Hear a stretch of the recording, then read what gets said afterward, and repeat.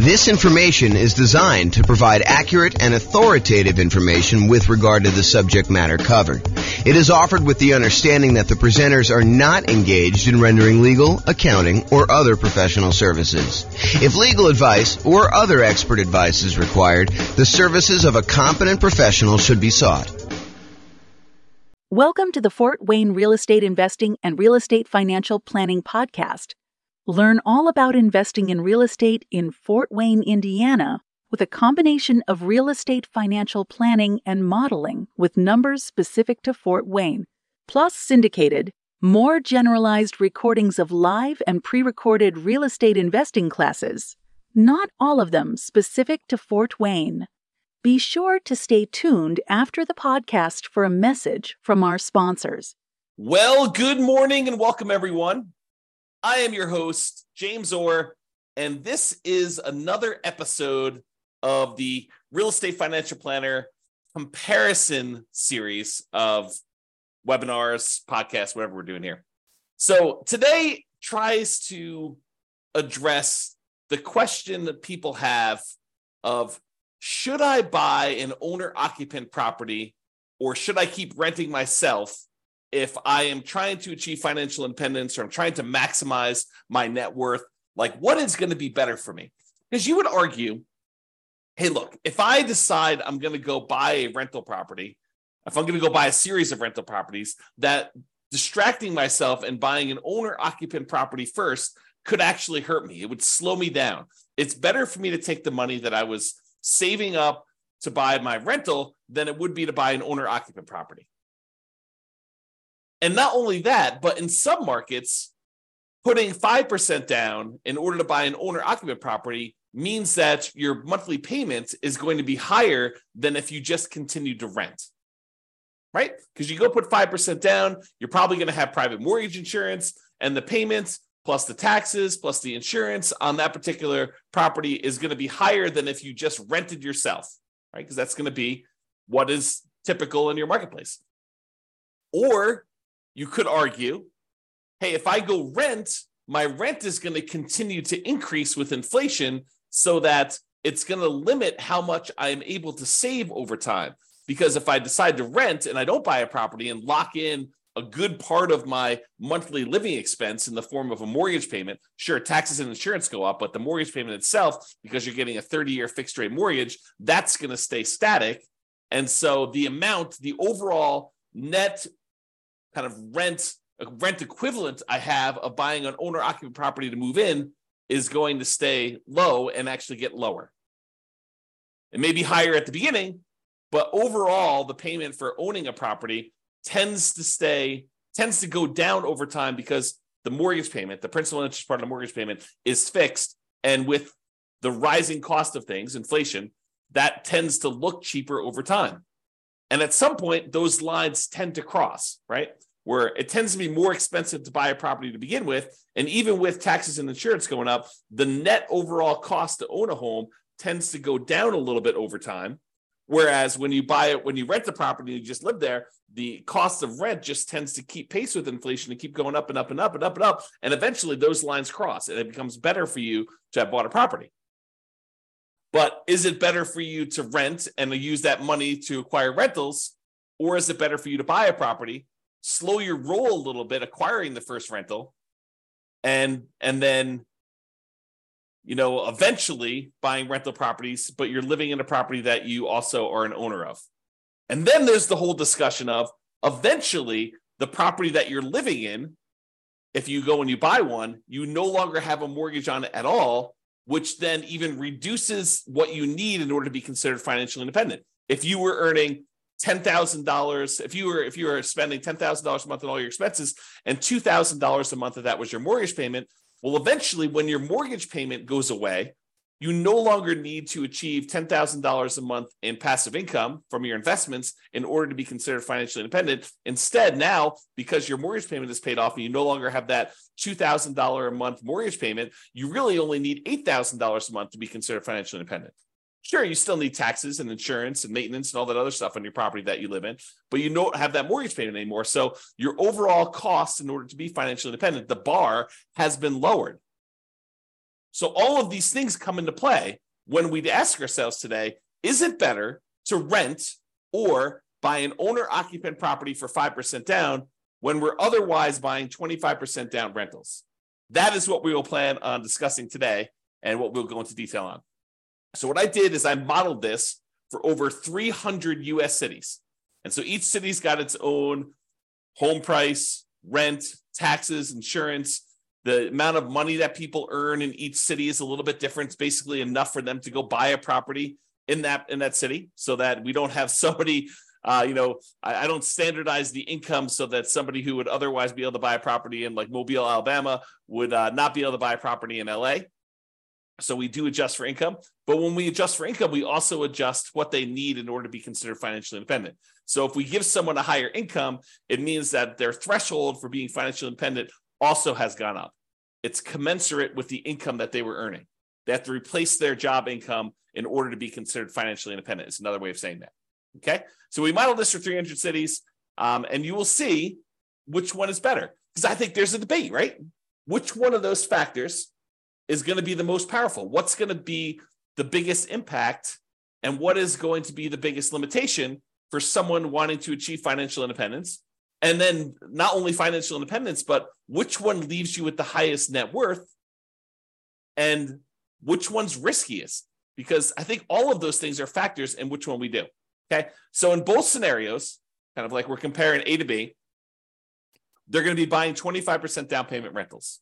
The idea is that the strategy is you're going to save up 25% down plus some reserves and all that other stuff, and you're going to go buy rental properties with that. The difference is going to be one person's going to rent. The other person is going to buy an owner-occupant property with 5% down first. Okay, so that's going to be the comparison. So the 5% down owner-occupant first, then 25% down rentals. They're going to save up until they can buy a 5% down owner-occupant property to live in. Then they're going to live in that property forever. Then they save up until they could buy a rental property with 25% down, plus closing costs, plus reserves on every property that they own. Okay, including their personal expenses. And they will repeat that until they have up to a maximum of 9 rental properties, each that they bought with 25% down. With the other strategy, remain a renter yourself, then 25% down rentals, which I'm calling 25% down, no owner-occupant, no OO. Then you remain a renter for the entire time, and your rent goes up with inflation, just like the rent on the properties you're buying. You buy 25% down rentals when you've saved enough for a down payment, plus closing costs, plus 6 months of reserves for both your personal expenses and reserves on all properties you own. And you also still need to be able to qualify for that loan for 45% debt to income ratio. So all the qualifications for buying the 25% down are the same regardless of which strategy. Just in one case, we're buying a 5% down owner-occupant property first, which could impact their ability to be qualified to buy the rental property. Because if you're buying a property with 5% down, then you need to be able to cover that payment. And if it's higher, that could limit when you can buy your rental. You may have enough for down payment, but your DTI may not be in line. And that actually is calculated in our modeling. So realize that that could be a factor for some cities. Okay. I put the URL on the screen if you want to go, dive deeper into the charts and see the results for your specific city, because I'm going to do the aggregate. But if you want to drill down and see it, I'll put the link in the show notes, but it's also on the video right here. So if you want to go look at that. All right. So in order to be considered financially independent, what they need to have is the income from their rental properties, net of all expenses, and the income they have from investing money in the stock market, which any extra money they have, we assume that it's invested in the stock market. But any income they have coming from the stock market needs to exceed their personal expenses. And so we calculate the money from the stock market as the amount that they have invested times a safe withdrawal rate, and then we convert that to monthly. So if they had $1 million and you're using the 4% safe withdrawal rate, which is what we use, they're generating about $40,000 a year from any money that they have invested in the stock market. You divide that by 12, and that's about what we credit them to see if they are financially independent when we're doing that calculation. For the rental property income, we basically take all the income from rent and any other income they get, and we subtract out all the expenses, including vacancy, principal payment, interest part of the payment, taxes, PMI, any property owner's insurance, maintenance, and management. So we subtract out all those expenses on the property, and whatever they're left over is a net positive cash flow. So those two things combined, for the sake of this modeling, is what counts. If you're doing other modeling, we also would count normally Social Security, any annuities that they have, and any pensions that they have. But in this case, that doesn't apply. There's none of those that get applied in this particular set of modeling that we did. Okay. All right. So assumptions. So each city's modeling uses their own median home prices and the estimated rents on those properties. I'm not an expert on all 304 cities that we basically did this modeling for. So if you happen to go drill down into your city and you're like, James, your numbers are off a little bit, the rents are a little bit higher, or the property values are a little higher, or taxes are a little bit lower, or whatever it is that you think is off, reach out to me and we can make those corrections, rerun all the numbers, and it'll update everything for us. Okay. So go ahead and reach out if you have that there. Also, we did not apply any of the 88 strategies that we have to improve cash flow. Kind of known for these 88 strategies that we have for massively improving cash flow on rental properties. And we did not apply any of those strategies at all. So this is sort of just like out of the box, not optimized strategies. Okay. Now the job income, as I mentioned, does vary based on the city so that they can afford a property in that market. But we do consider that to determine whether they are financially independent, because they have to replace that job income. So for those who much is given, the amount that they're earning from income, much is also expected. So if you live in a city that the properties are cheaper, you don't have to make as much money and you don't have to replace as much money in order to be financially independent. When you live in these more expensive cities, you do have to earn more money. Okay. We start with just enough down payment to buy the 5% down owner-occupant property. Even if they're not buying the owner-occupant property, everybody starts with the same amount to try to make this even. Okay. So that's sort of like a head start to get them to that first 25% down payment if they're not buying the owner-occupant. Otherwise, they have enough to buy that owner-occupant property pretty much upfront, because we give them 5% down plus 2% in closing costs to help them acquire the property. So basically, that would be what they need. So they still need reserves. So it may not be that they're buying it in the initial month. When they're doing the nomad model, which they're not, they would be moving out of their properties, but they're not doing that in this case. So I'm going to make a change here.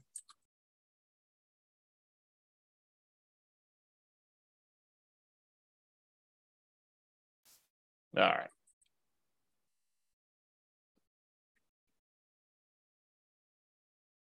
There we go.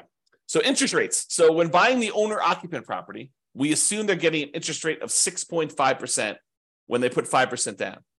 But in addition to that, they will have private mortgage insurance. That private mortgage insurance is because they put less than 20% down, and that would actually go away once they get below 80% loan to value. So it would be there until they get to 80% loan to value, then that would drop off, and that would make their housing costs a little bit less at that point. When they're buying rental properties, because they're putting 25% down, their interest rate is estimated to be 6.75, okay? And they do not have PMI in that case. When they have any extra money that they have while they're waiting to do stuff with it, would be invested in the stock market, and they're earning 7% on their stock market investments. And I modeled this out for 100 years. If you want to see all my assumptions, you can go to realestatefinancialplanner.com/model, pick your city or pick one of the special reports and drill down. You can see all the assumptions I use for my modeling. All right, so let's get to it. So financial independence achieved. So which one do you think is going to be better? Is it going to be better for someone to actually buy an owner-occupant property, move in, live there, and then start saving up to buy 25% down properties? Or is it going to be better for them to just remain a renter, start saving up for their 25% down properties, and do that strategy? Well, I will tell you that after modeling this for 304 cities, it is way better, way better for them to buy the owner-occupant property. In fact, in 292 of the 304 cities, it is better for them to have actually bought the owner-occupant property, moved in, and then started saving for their 25% down properties and acquiring that way. Buying that owner-occupant property made a huge difference. Okay, 292 cities out of 304, like 96% of the time, it was better for you to buy the owner-occupant property. In only one city was it better for you to be a renter. In 11 cities, it was the same. It didn't matter. But in one city, it was better for you to be a renter. So go figure. Okay. So this shows you like when the people achieve financial independence. And one of the things I want to point out is there's a lot of them that the reason it's better is because they paid off that owner-occupant property, and that's what moved them over the edge to being financially independent. This one big peak right here is when people had an owner-occupant property, and because they bought that very early on, and about 30 years later is when they paid that thing off, that means that because they paid off their owner-occupant property, they no longer have a mortgage payment, and so the amount that they need in order to be financially independent drops by whatever that amount of their mortgage payment was. So if they needed $8,000 to be financially independent and the mortgage payment was $1,500, now they only need $6,500 in order to be considered financially independent. And sometimes as soon as they just pay off that property, then it moves them over the edge because they were already at $6,500. They weren't at the $8,000 they needed. Maybe they're at $6,700, but as soon as that property gets paid off, then they actually trigger being financially independent. And so you have a bunch of them happen right then, as soon as they pay off that owner-occupant property. You don't get that effect when you are a renter. When you are renting yourself, you never have your property get paid off. You are always paying rent on that property. I've been watching a new documentary series about finances on Netflix. I won't say which one, but one of the things they discuss on there is this idea of it's okay to rent. It's okay to not buy property. And while I totally agree it is okay to not buy property, and that is okay to rent, you don't get this benefit if you rent. You don't get this benefit of having a house that eventually gets paid off if you rent. Now, you could come at this from another way, right? Like I'm going off on a tangent here, but you could come at this from another way. You could say, look, I'm going to rent and I'm going to take the money that I had extra that I didn't have to pay for my property, which eventually those lines cross anyway. But the extra cost it is of buying the property early on, and you could decide to invest that in something else like stocks or other real estate or crypto or whatever you want to do. I mean, I'm not going to judge you. You can do whatever you want with your money. But if you decide to go do that, and then you take your money and you save up enough, and eventually you buy a free and clear property, I mean, you can get the same effect. It's not like it has to be that you bought the property and you had a mortgage on it. Or you could save up enough money so that the payment is lower than renting. You can not put 5% down. You can put 20% down, 30% down, 40% down, 50% down, and actually have your payment be less. Employ some of your capital in order to lower the payment, or buy down the interest rate to achieve the same thing, right? These are all part of the strategies you could do to kind of improve your cash flow. One of the ways to improve cash flow is to reduce the expenses you have in your property, lower your monthly payment, another way, right? Okay, so I've diverged enough. So this just shows you how much different it is for things. And most of the time it's different for, I'd say less than 10 years, right? Because that's a difference of 10 years or so. And it tends to increase the more expensive the property is. It tends to be faster, a larger amount faster, the more expensive property you have. Some of the earlier ones, it's a little bit faster, but not that much faster based on home price, okay? And here's where it was a really inexpensive property where it was better for you to have rented. So it was like a probably sub $100,000 property market where it was better for you to do that.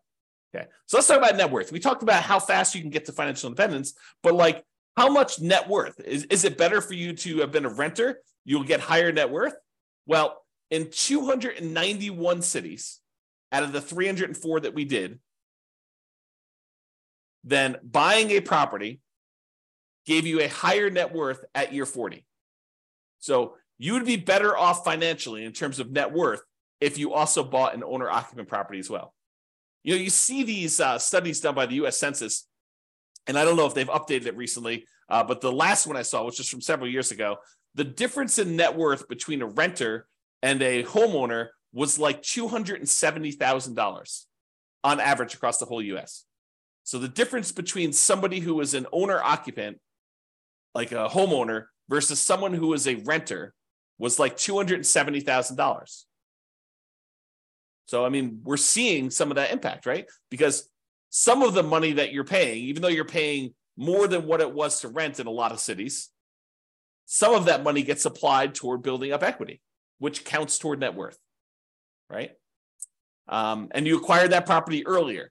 So that also could impact some net worth as well. So in 291 cities, it was better for you to buy the owner-occupant property. And this just shows you the difference. And in some cases, it's pretty significant, like millions of dollars difference. So it could be significantly different.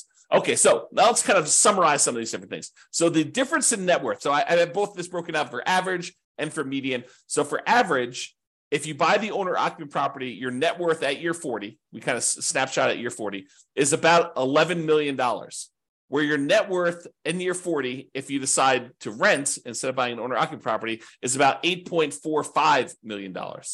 That's a difference of $2.6 million on average, or about 23.6% better for you to go buy an owner-occupant property. And that's on average. On median, it's a little bit closer.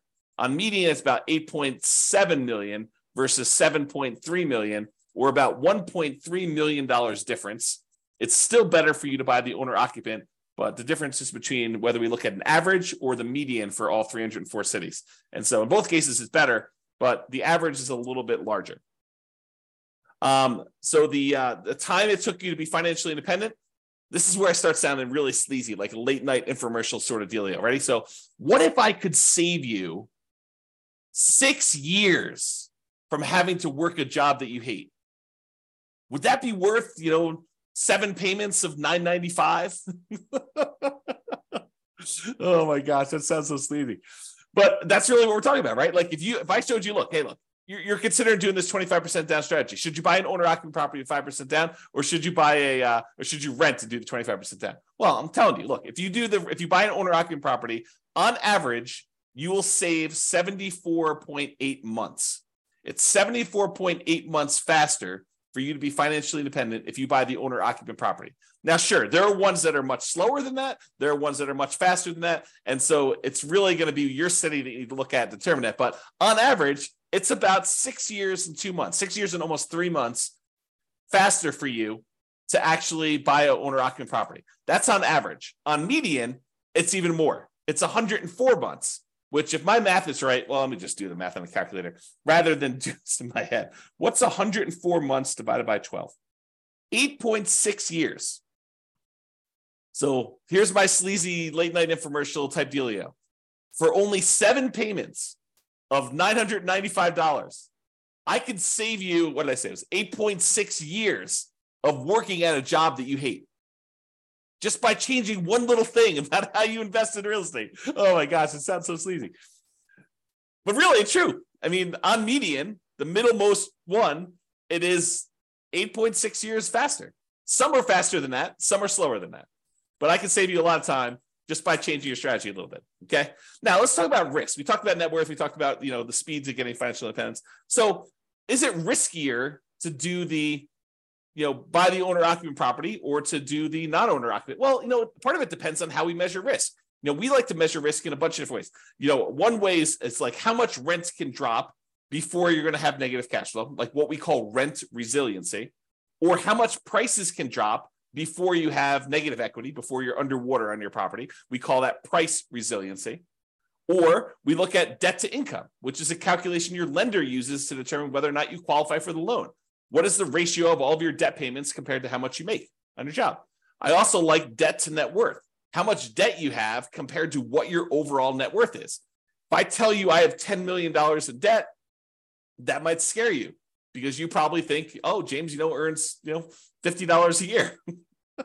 And having $10 million of debt with $50 a year in income is really, really high. But what if I told you I make $100 million a year and I have $10 million in debt? Well, or my net worth is $100 million. We're doing debt to net worth. My net worth is $100 million and my debt is only $10 million. Well, that's a much different ratio. What if I told you there's $10 million in debt, but my net worth is $10 million? Well, that's more of a equal ratio.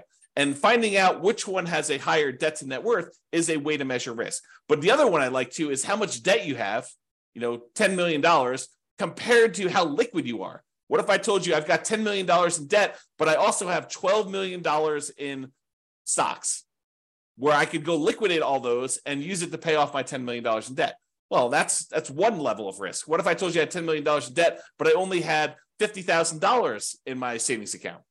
Well, that's a little scarier, right? And so these measures of risk, including the number of months of reserves you have, right? You like to think about, hey, look, I want to have 6 months of reserves before I go buy my rental property. Well, we can also measure in number of months, right? You can figure out how much all the expenses are in order to maintain your rental properties and your personal expenses, stuff like that. And then we could say, okay, it cost me whatever it is, $12,000 to kind of run my household and all my rental properties if I was getting no income coming in from my rentals? Well, how many increments of $12,000 do I have? You have $36,000. You have 3 months of reserves for your whole thing. Well, if you had, what did I say? It was $12,000. If you have $120,000, you have 12 months of reserves. Okay. So we can measure all these different measures of risk. And so when we look at it, the average and the median change a little bit depending on which one you're looking at. But overall, I would say that buying an owner-occupant property is probably a little bit less risky. In terms of rent resiliency, it's a little bit better than renting. In terms of total price resiliency, looks like the renting is a little bit better there, but it's a small amount, 2% better. When you talk about debt to income, your debt to income is a little bit better when you have the owner-occupant property. Okay, it's a little bit higher when you don't buy the owner-occupant property. And it probably is because it takes longer to buy the properties. And so that can have an impact too. And these risks, they can change over time, right? Like we could do a snapshot of what the risk looks like, for the first 5 years. We could do a snapshot of what the risk looks like for the next 5 years or year 7 or whatever we want to do. But this is showing you the risk over the entire 100-year period, which if you have a really long period of very low risk situation, then that could be outweighed by, very risky stuff early on. So it's deceptive to look at this. I think you need to really drill down and look at this, but at least we give you a measure to look at risk, right? In terms of debt to income, a little bit better for you to buy the owner occupant in this case. And for the debt to net worth, a little bit better for you to have rented in that case. And debt to account balance, it's a little bit better for you to have bought the owner occupant. And then for months of reserves, it was way better for you to actually buy the owner occupant property because eventually that thing gets paid off and some of your expenses go down. So I think that that's a major factor in what's going on there. All right. So as I mentioned a couple times throughout here, you could apply all the 88 strategies that we have to improve cash flow to get these numbers to look better, right? At least for the rental side of things. Now, we've basically been using median price properties and what rent might be on each one of those properties. You should be able to choose and do better than this, right? I think if you do any type of effort in finding and selecting properties and applying any of these 88 strategies, you should be able to do better than what I've shown on here. And as I mentioned, if you're an expert in your market and you think my numbers are wrong, please do reach out so we can update those so that they get better for everybody. So in conclusion, in our current market conditions, our current prices, our current interest rates, our current rents, and it is May 15th, 2023 when I'm doing this, and I'll do updates over time. I'm trying to do one of these classes a week as part of a series. But we'll kind of go through all the different comparisons we've got, and then we'll come back and revisit and update things. And the website will get updated as I rerun numbers, because once I update prices and interest rates and things like that, I rerun everything. And so if you're visiting these charts on the website after this video, they may be different. They're likely to be different because prices and interest rates and everything else changes, which changes everything. Okay. So in our current market conditions, current price, current interest rate, current rents in about 304 US markets using what I would consider to be less than ideal median price and rents on properties, buying an owner-occupant property when you would otherwise be buying 25% down rentals is a faster path to financial independence in 292 of 304 cities, about 96% of the cities. Okay. And for net worth, buying an owner-occupant property first also gives you a higher net worth in 291 of the 304 cities, about 95.7% of them. The market does matter a little bit, but in general, you should probably buy an owner-occupant property. That is what the conclusion should be, okay? It is best if you look closer at your specific market and apply as many of the 88 cash flow improving strategies as practically possible to improve on your implementation. Again, go check out the realestateFinancialPlanner.com/model to be able to see all the details. Hope you enjoyed this class. I hope you enjoyed this series. I kind of like the comparison and dispelling some of the myths out there about should you do X versus Y and why it's always better to do Z versus R or whatever you're trying to do, right? Like the idea that people have these things in their mind like, oh, that's silly, James. Everybody knows that it's better to do this. Really? Really? That's a belief you have. And then we go do the math and we find out that maybe it's not even like the majority of the time that is the case. Sometimes it is. Sometimes it's like this, where it's like 96% of the time, it's better to do one strategy than another. But other times it's not nearly as close. It's a third of the time, or 2/3 of the time it's better to do this, or half of the time it's better to do this. And sometimes it matters like what market you're in from a kind of like price, where it's always better in more expensive markets to do it this way, or it's always better in cheaper markets. So all these things matter. And I think comparing them and like learning about these different nuances can help you become a better overall investor and better at helping your friends and family when they tell you in their market that they're considering doing this. And you're like, that doesn't make any sense. We always do it this way. And maybe in your market, that's true, but maybe in their market, that's not true.